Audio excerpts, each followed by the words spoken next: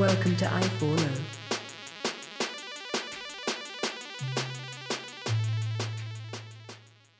Welcome, everybody. This is I4O coming at you with episode 51, the big 5-1, just one after the golden anniversary of the podcast. I am joined today by none other than the illustrious Jeff Budzinski.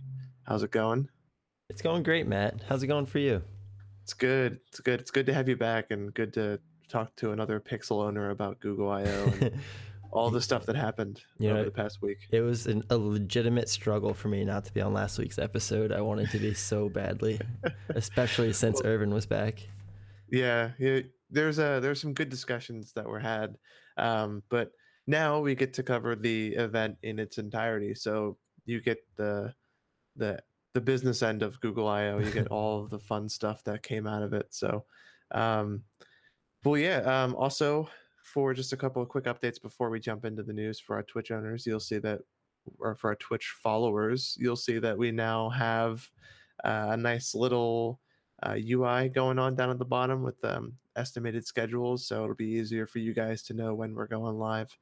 And may add a couple more things just to improve efficiency on it, but it's a growing process. But yeah, so let's jump straight into the news.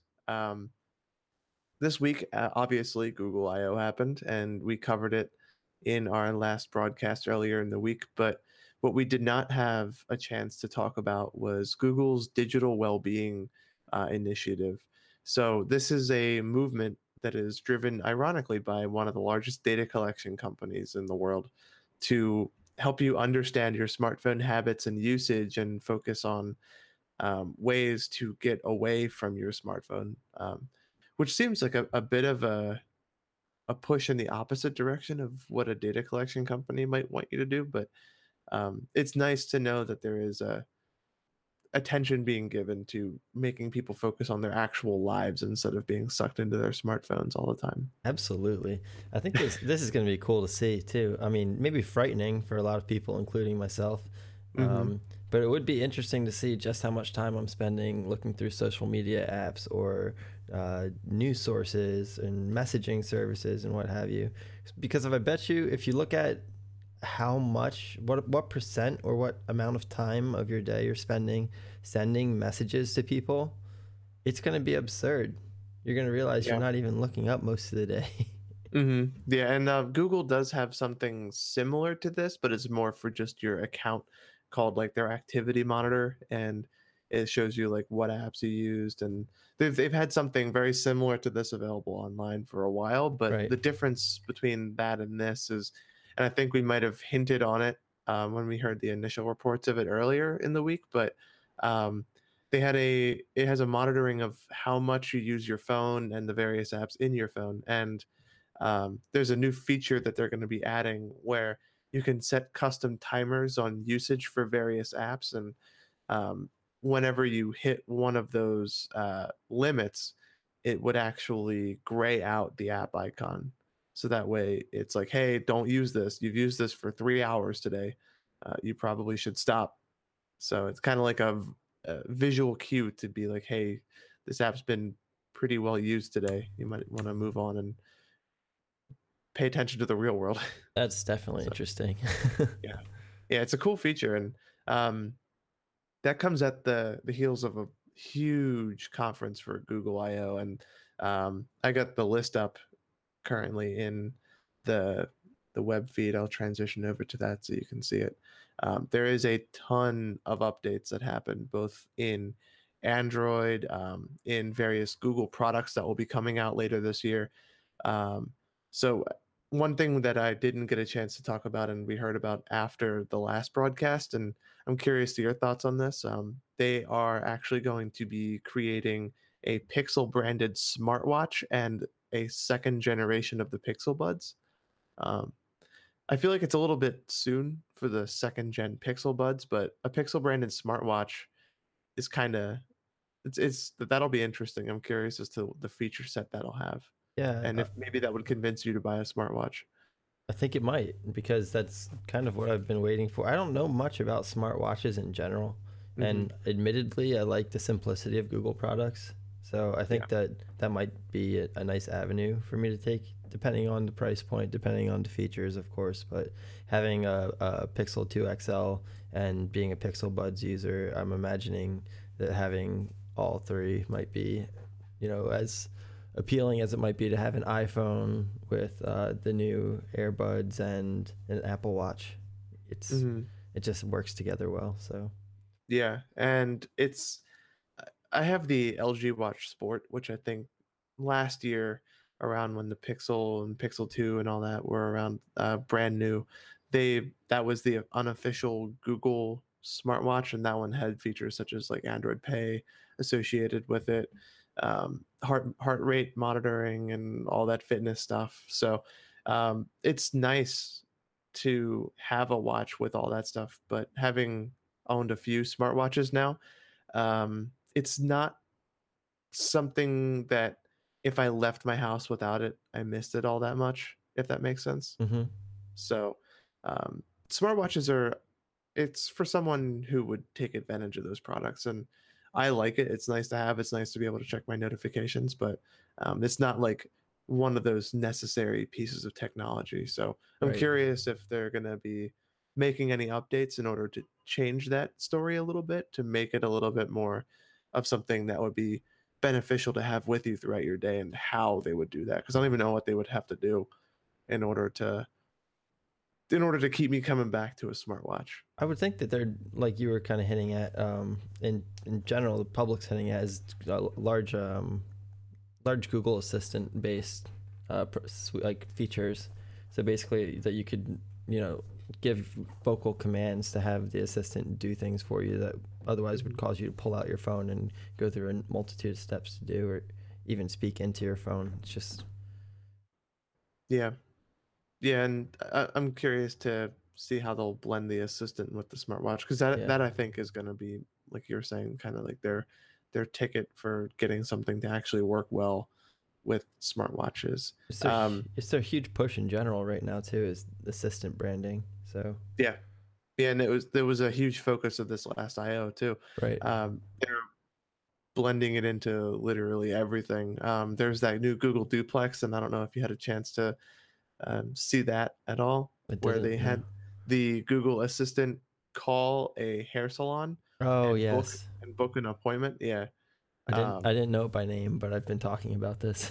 yeah, they did that, and then they had one try to book a reservation for a restaurant and answered some pretty tough questions. Dealt with a lot of an uphill fight there, Do you but have any nut allergies? yeah. But yeah, if anybody hasn't listened to it, I encourage you to either check out our last episode on that, where I played an audio snippet from the phone call, or watch any of the various videos that are covering this online for understanding just what Google Duplex is and what it might mean for the future of voice technology. But um, yeah, aside from the Assistant and the Pixel watches, there are some updates to Android TV. There's the Android P Developer Preview 2, which is very smooth for a beta. I haven't had a single app crash or hiccup with the device software yet, so it's been very smooth on my end.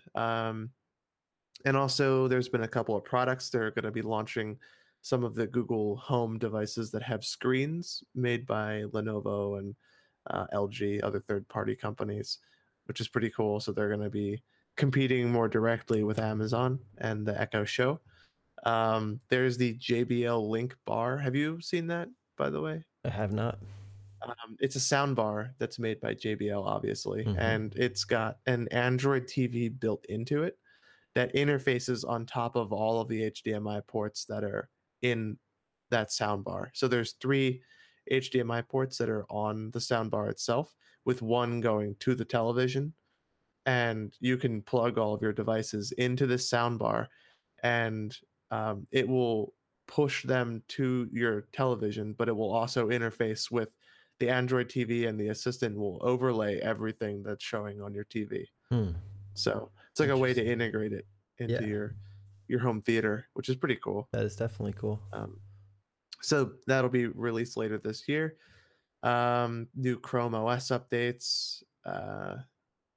yeah, then there's a bunch of updates to Google's various products like Google News and Gmail. And um, I installed Google News at the beginning of the week, and I've used it kind of as my daily news app over the past week, and it is better than any other news app that I've used so far. That's great. Um, Yeah. yeah, the full coverage option that's available is really convenient in getting different news sources, because it pulls from all the major news publications on both sides of the political spectrum, so you kind of get the full story. And the cool thing is that, like, if you're checking up on something that breaks in the morning, and then you check back in on your news and you check up on that story again, the top of the full coverage for that article will be anything that developed between you last looking at that article, which is pretty cool.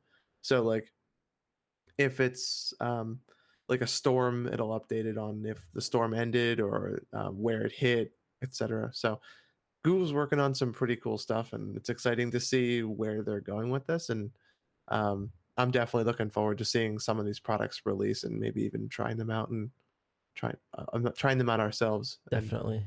live tweeting that keynote again. So so I'm looking forward to that. Um, but yeah, so that's Google I/O in a nutshell. We'll have a couple of articles in the show notes for you guys to check out.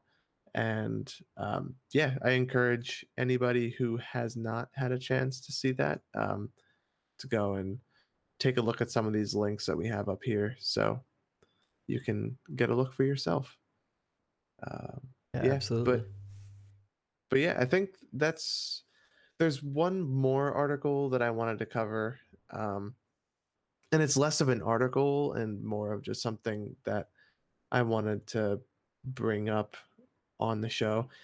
Um, so we covered Facebook, and we've covered abuses of data, like Equifax and all these other companies, but we never really talked about the whole idea of, if you're not paying for a service, then you are by definition the product that is being sold. Mm-hmm. Um, and something that many people wouldn't initially think of is Gmail, for example, and Google. And we're on this podcast, we're quick to support Google and be excited about Google product releases. And you and I both have a Pixel, we both have Pixel Buds. Like, it's something that, like, we're almost fully engrossed into the walled garden that is Google. Um, but not many people talk about Google in a way where they're wary of what they're getting themselves into. And because this company's whole MO is collecting data and implementing machine learning into as many things as possible. And one of those things is Gmail. Um, and a lot of people use Gmail. And if you are a Gmail user, um, just as a public service announcement, Google does scan every single email that comes in and out of your Gmail account. And they run it through machine learning programs to better service you. And I don't know. I just wanted to start a conversation on it, just because it's something that we don't talk about Google. We talk about Facebook and all these other companies. Right. But And I yeah. think that a lot of your most private information is sent via Gmail if you are a user, as opposed to maybe a Facebook message, which is more of a casual conversation. A lot of the important things in your lives are exchanged via email, whether it be, a private message to your family, a message to maybe someone who you work with on a regular basis and knows things about your financial or professional life. And it's just something, it's kind of like a different realm of personal information. And to know that a company as big as Google, as powerful as Google, who collects and aggregates data for whatever means, and they say that it's for detecting spam and malware, and helping customize search results, but you know really, who knows what they're doing with it. Yeah, they originally were using it to sell to Mhm. um, third parties in order to generate ad revenue off of your Gmail. Um, they had recently said that they were going to stop doing that, but it's important to note that the verbiage around that is still in the terms of service. So they are still collecting your data off of your email.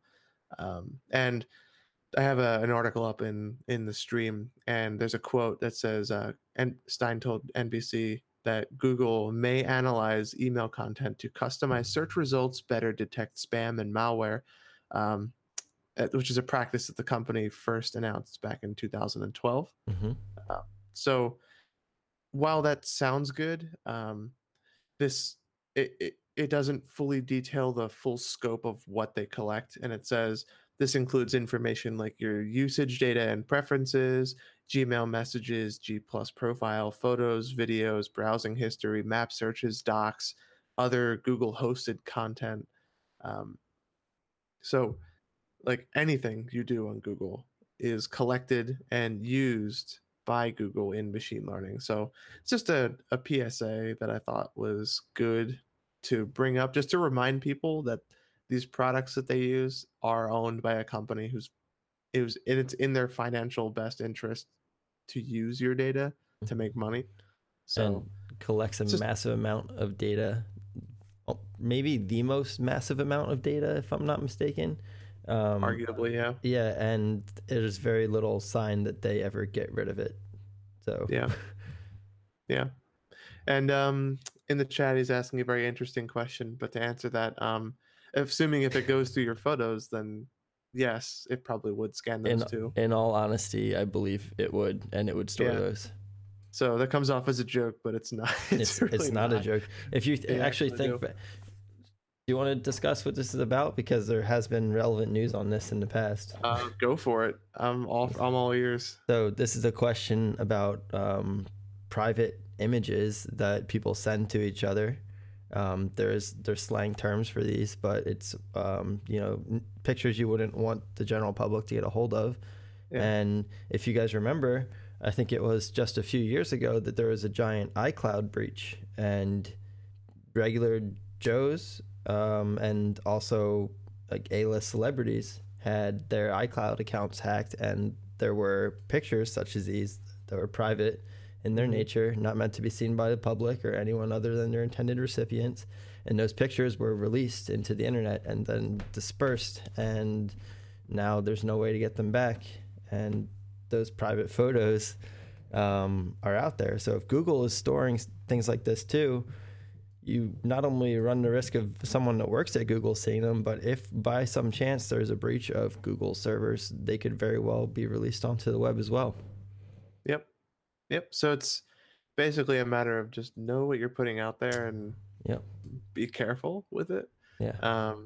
Make sure you keep your private images, like photos of secret formulas and stuff, to a minimum, or else someone might get a hold of them and distribute them on the internet. Secret formulas. Trying to think of an easier way to word that. Yeah, sure. But yeah, so it's just a PSA, just a friendly I4O service reminder to make sure that you know where you're putting your data. And if you're concerned about this, maybe consider some other options, some third-party email options, some third-party voice chat options. This is a really weak segue into the next topic, which is a Mozilla project called Common Voice. This is a third-party, open-sourced, natural voice program, much in the same way that the Google Assistant and Google Duplex and all these things that we've talked about, Siri, Alexa, everything, you name it. It's a project that's being worked on by the Mozilla team, and anybody who is familiar with Mozilla products has been aware of the fact that they are focusing more on open source than other companies. Firefox, I'm pretty sure, is an open source project, and now Common Voice is. So anybody who would like to contribute to this, and I'm always a proponent for open source solutions to solving problems. This would be something I think that would be super helpful in getting voice processing technology more transparent and accessible to any consumers who might be looking to implement some kind of a voice technology. Um, but yeah, that's a kind of a quick article that I wanted to bring up, just to kind of go off of the last topic, saying that while there are these really flashy and sexy first party programs, there are third party open source options that are out there, for anybody who would, for even anything from email to voice clients. So just something to consider. Um, Agreed. yeah. So is But yeah, this? moving on. Go Yeah, ahead. what were we gonna say? Go ahead. No, I had a question about that project actually. Oh, So this yeah, is ask. does this involve user, like if I were to participate, would it involve my voice input, or is this just validating that output from a computer generated voice? I'm not sure. I I think this. So if I click on this link here, Seems like um, it might have been the latter, but it says contribute your voice as well. yeah. So I kind of So want. it looks like this is just mass collecting aggregate voice recordings so they can train their program off of various different inflections and accents and languages. Says tap to record, then read the above sentence aloud. So yeah, it looks like they're just kind of crowdsourcing your voice to make a computer generated voice speak in a more like uniform manner, I guess. Yeah.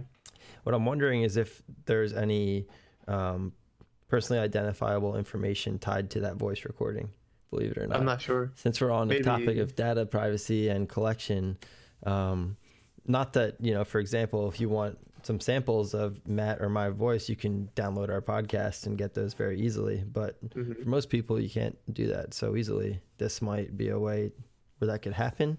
And just the matter, while we're on the matter of privacy, it's something worth commenting on that might be stored in that manner.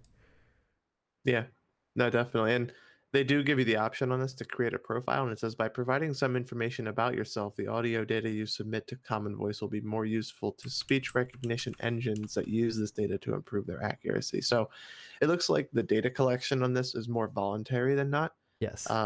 I'm assuming there probably would be some cookie that's collected in the background that has some kind of information about where you came from to click this link, etc.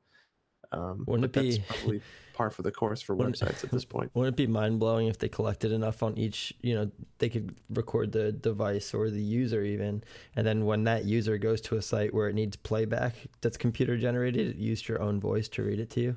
That would be weird. Yes. I wouldn't like that at all. That's Neither would fun. I, but that is the future that could be coming.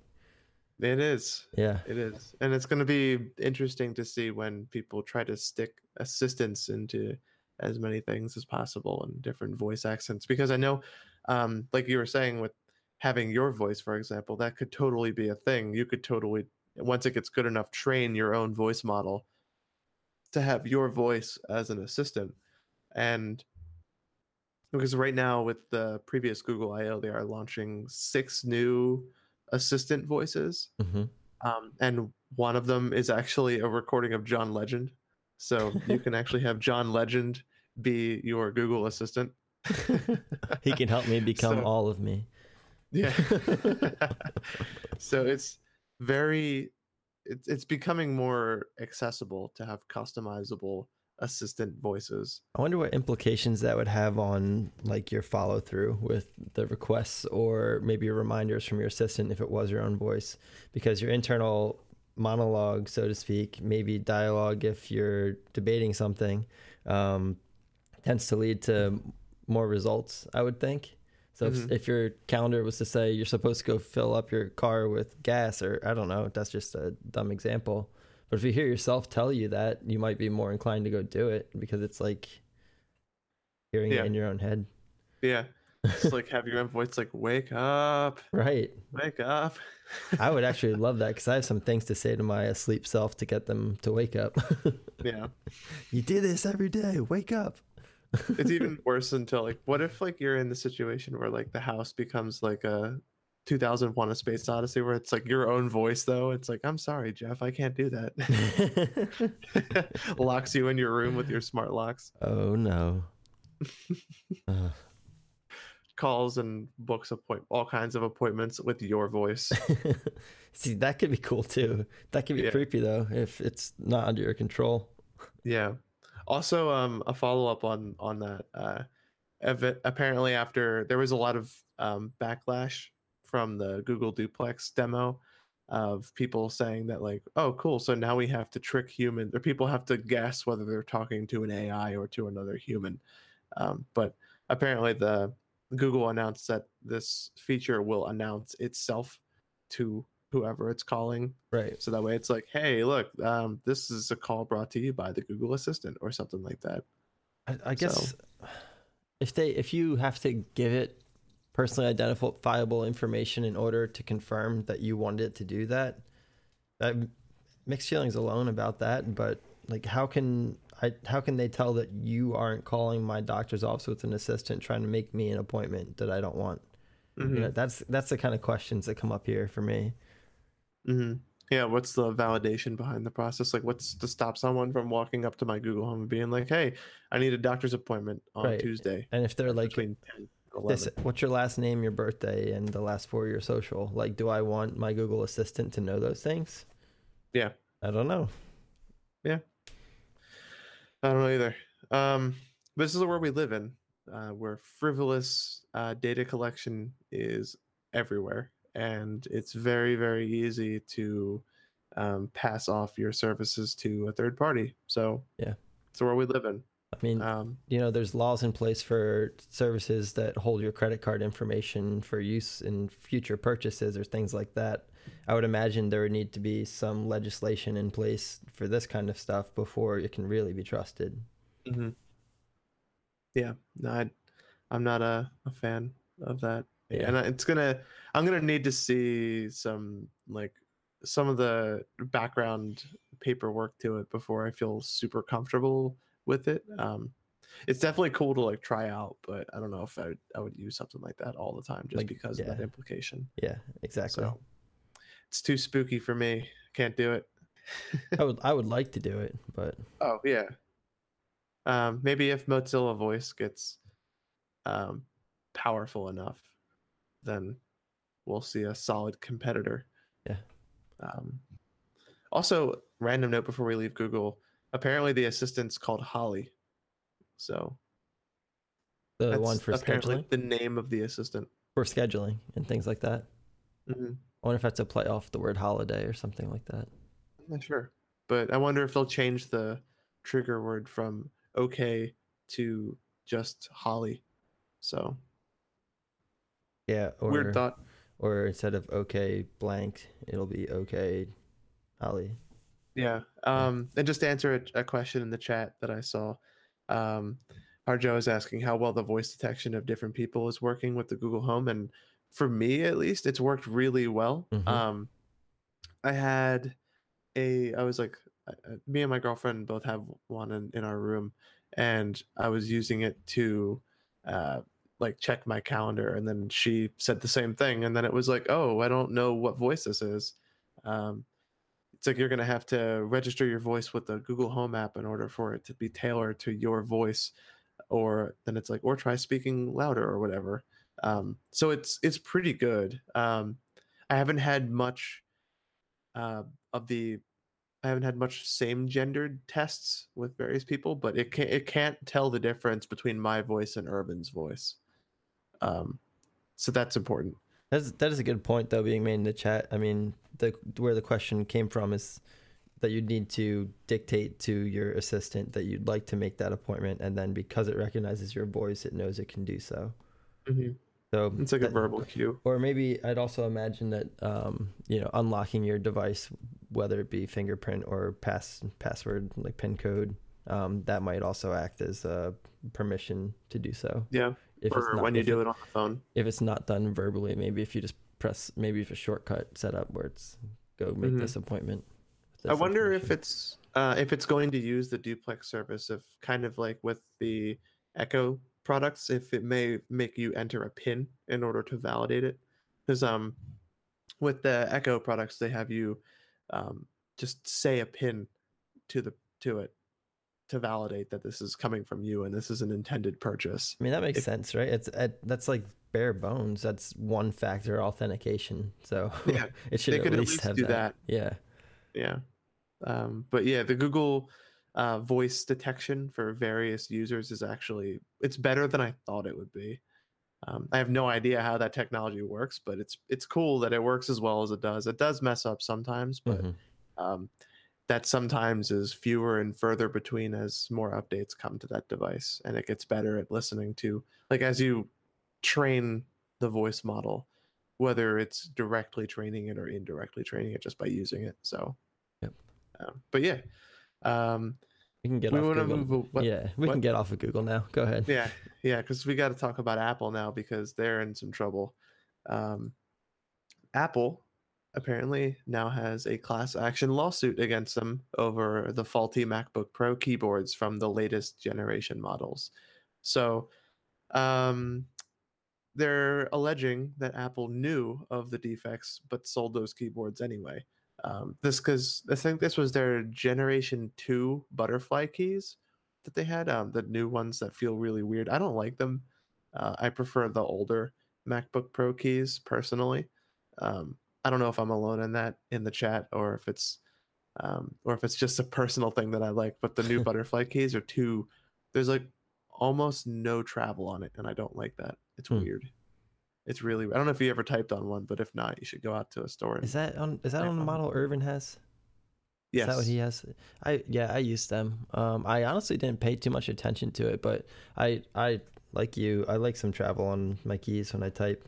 I mean, Hmm. I have a mechanical keyboard on my desktop for that very reason.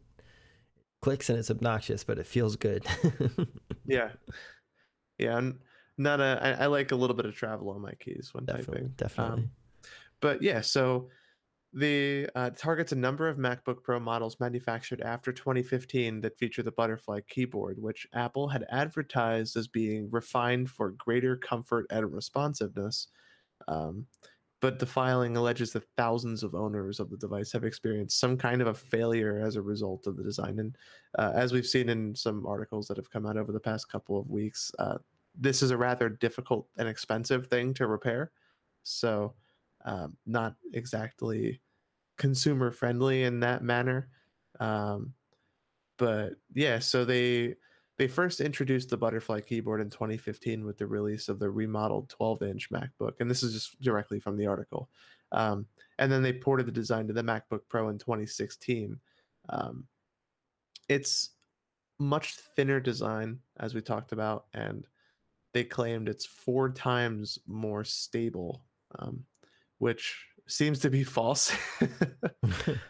I don't know how much I trust that, but apparently they're alleging that Apple knew about this and shipped them anyway.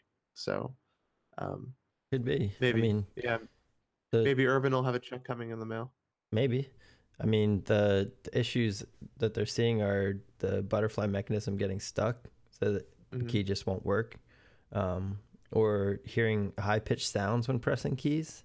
So I guess whatever that mechanism is for those butterfly keys, um, emits some sort of sound, which obviously is going to get old when you press so many keys so many times during the use of your MacBook. Yeah. But more than 18,000 people were feeling this way about the butterfly keys. So now there is a lawsuit at Hmm. hand facing Apple. Yeah, and they said these are some pretty bad issues for any keyboard. They said it's not uncommon for the butterfly mechanism to get stuck, making the key unusable. And they said users have also reported hearing high-pitched sounds when pressing keys, um, which is concerning to say the least. I don't know if I wish Irvin was on the show to vouch for this. I'm not sure if he experienced any of this, but we can get follow up on him at some point. Yeah. And if this story develops any further, we can report on his anecdotal experience. My roommate also has one too, so I could see if she's had any problems with it. Um, but yeah, so they it claims that they're in breach of both express and implied warranty, as well as violation of the Magnuson Moss and Song Beverly Consumer Warranty Acts, and accuses Apple of fraudulent concealment for allegedly covering up the fact that it knew the keyboard suffering from such issues. So Um, Anybody who bought a new MacBook, you're probably going to get a check for a few bucks in the mail over the next 2 or 3 years. So This is seems like another case of tech companies wanting to get their products out the door so that they're out there versus out facing their competitors as quick as possible. Yep. Maybe knowing, maybe not knowing that there's issues with their hardware or software. And it does affect their credibility as a result. Mm-hmm. But in the meantime, this kind of stuff would have been unheard of for Apple 3 or 4 years ago. Right. Like stuff like this would have been something almost. That is a little upsetting, I guess, is Apple's response, the way they're dealing with some of this. One of the plaintiffs in this case said that he had issues where his space and caps lock keys were like useless as a result of these failures. So he took it to get repaired by Apple, and they repaired the issue, but the spacebar failed again shortly after. And then at that time it was out of warranty, so they sent him a bill for $700 if he wanted the repair to be done. Oh man. So that's like, okay, why did I even buy this thing? Yeah. $700 more for a key. Yeah. The chat's curious about this clicking issue for the MacBook keyboard, so I want to play the video on YouTube of someone who's reporting this issue. Oh man.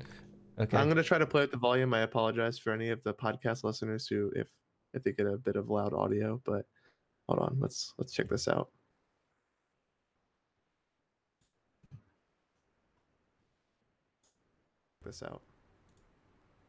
Oh yeah. Do you hear that? This out. Oh yeah. Yeah. So I'll play that one more time.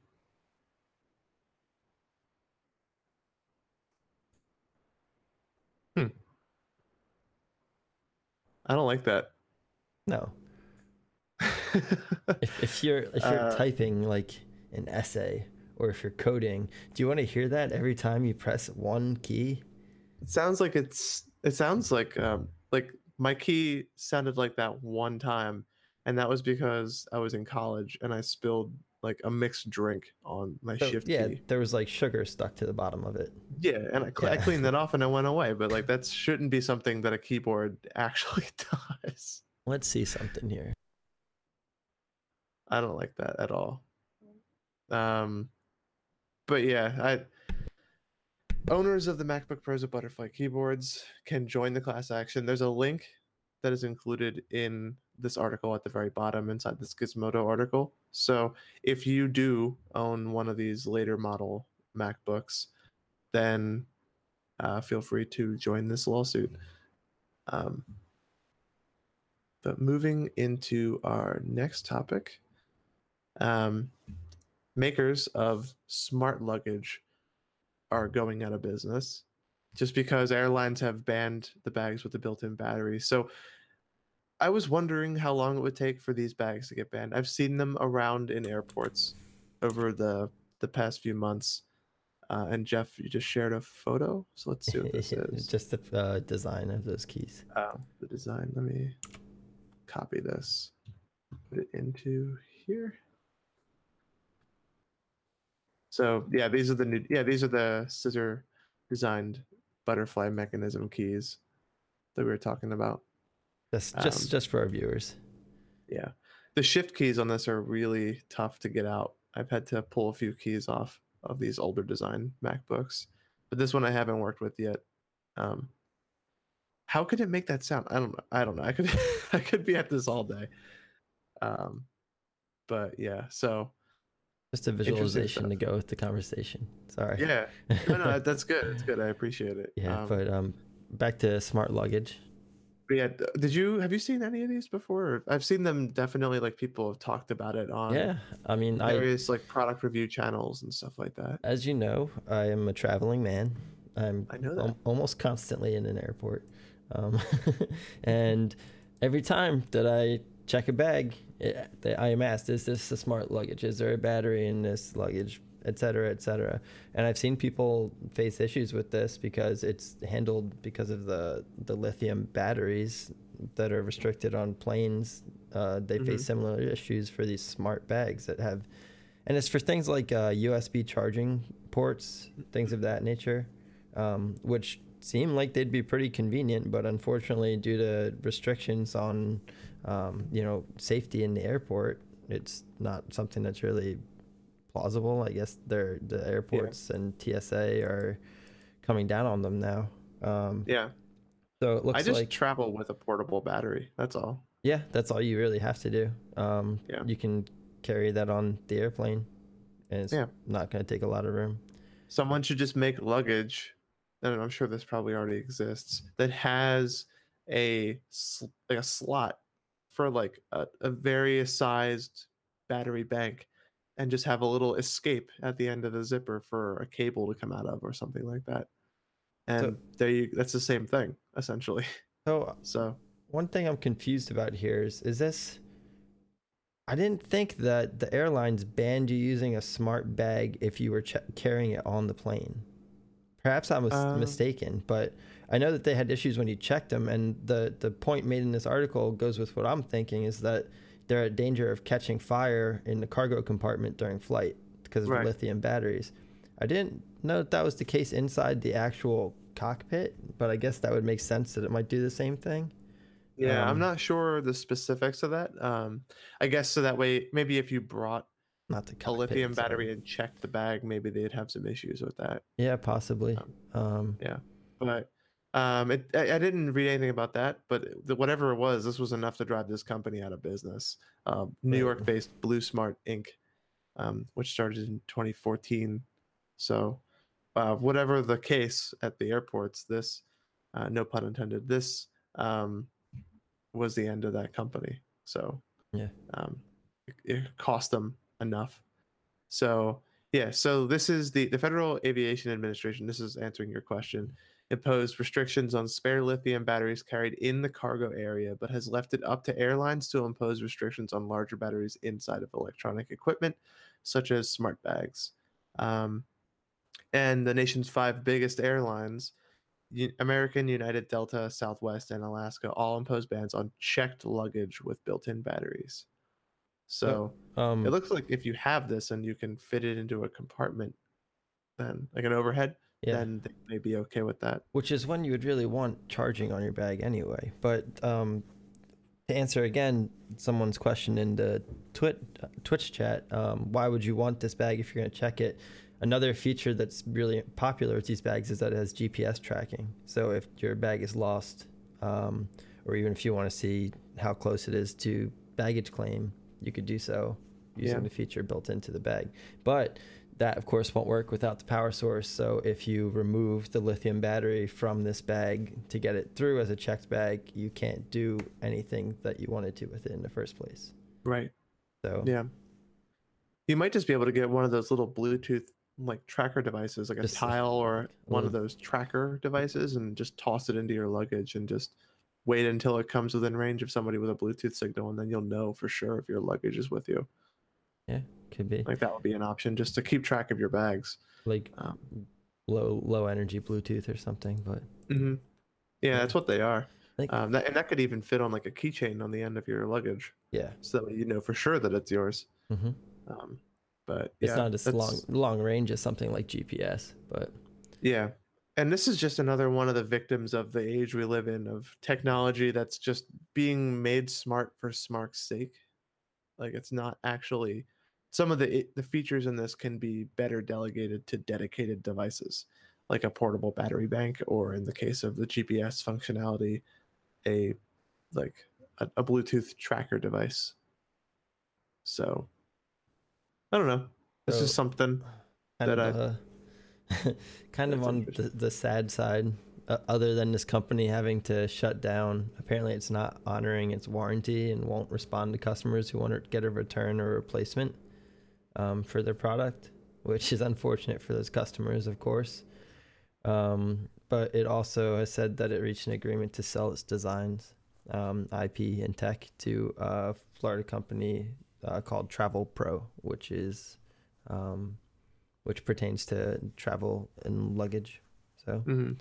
the idea lives on. You never know. Hmm. And I wonder if they'll eventually honor the warranties of this old IP. So who knows? Yeah. Yeah. it's definitely interesting, and it's definitely something that it's just another, like I said, it's just another victim of the times. Right. Wrong place, wrong time Yeah. product.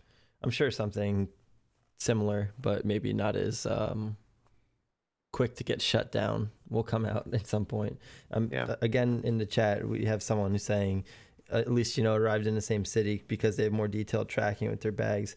Yeah, I think that's mostly done by your actual bag tag being scanned when it goes on and comes off of the airline. But that's a pretty basic way. But if someone were to maybe have the same bag as you and takes yours and leaves the airport with it, it's going to be kind of tough to track it down. I've actually had that happen to me and luckily got mine back. But this is it was a good idea. I feel like a lot of travelers would have liked to had bags like this, but Yeah. we'll see. Yeah, we'll see. It's just something else. So Yeah. We do have one more topic to cover for today. And that topic is going to be very important this week. And it will be something that we're definitely going to be following up on next week as well. It is the net neutrality vote that is happening on Wednesday. So the Senate Democrats are just one vote shy of forcing a vote on the repealed net neutrality regulations under the administration of Ajit Pai and the rest of the FCC. So um, this is just another reminder that net neutrality isn't dead yet. There's still hope. It's less than it used to be, but there is still hope. And there is plenty of websites that you can go onto to support this. I believe also several websites have announced that they'll be protesting net neutrality. There's movements that are being organized all over the web, and I feel that it's our obligation to deliver a message to anyone who may be interested in saving net neutrality as it is, because it's what enables a show like us to hold the same weight in search results and in value as any other podcast. Right. So if Comcast decided they didn't like our broadcast, they could cut us on any device, or they could suppress us on any device with a Comcast association or what have you. They could impose fast lanes on the internet, forcing you to pay more. I know I've seen the articles that Comcast was attempting to fight cord cutters by raising the price of just internet to the point where cable and television and phone were a more viable bundle than just internet on itself. That is still very much the case. Yeah. I cannot tell you how many people I've said, you have no need for a landline phone anymore. You really don't need a cable box anymore. And they go, well, it's literally cheaper than getting just internet. And it's true. They kind of coerce you into doing it. They're trying to stop the ever-growing wave of cord cutting just because they've been raising the price of these broadband services ever since like 2000. Yeah. And it's at the point where in the United States, it's like inflated to like 300, at least 300% profit margins on them, where you have companies over in Europe that are selling gigabit internet for 20 euros a month. Right. So it's at the point where I think we're getting into, this is coming to a head, and I think we're going to see a lot come out this week. So expect to hear a lot about net neutrality from some of the bigger websites. I'm 100% you're going to see something on Facebook or Reddit, maybe Twitter, and then all these various other platforms, maybe YouTube as well. I'm a little concerned after seeing the Zuckerberg hearings as to how much our government really does know about technology and what this actually means. Yeah. So I'm kind of just holding my breath and crossing my fingers on this one. Yeah. It's a bunch of people who can barely operate a television remote. Right. Like we can only sign so many petitions, but if they don't know what those petitions mean, then. Or if they're paid out by lobbyists. That is the very scary side of things, because that is commonplace in this government, unfortunately.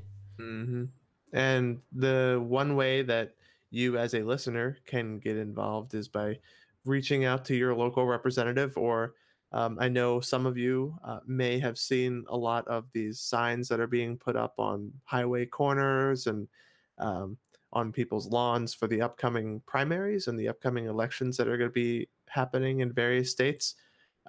Maybe this is something that you should consider when voting for your next elected representative, because I'm fairly certain that this is going to be a hot button topic for Democratic candidates. It's going to be a big polling point for them. So if you are in support of net neutrality, maybe even some conservative ones, it's sometimes we forget that there are moderates on both sides. So, Right. especially in the current political environment, it's important to note that there are moderates still.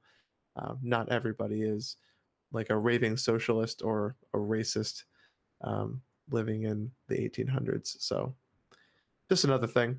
Not trying to get too political with it, but just make sure that on whatever side of this you fall on, that you vote based off of your values. So I don't know. I think that's important enough.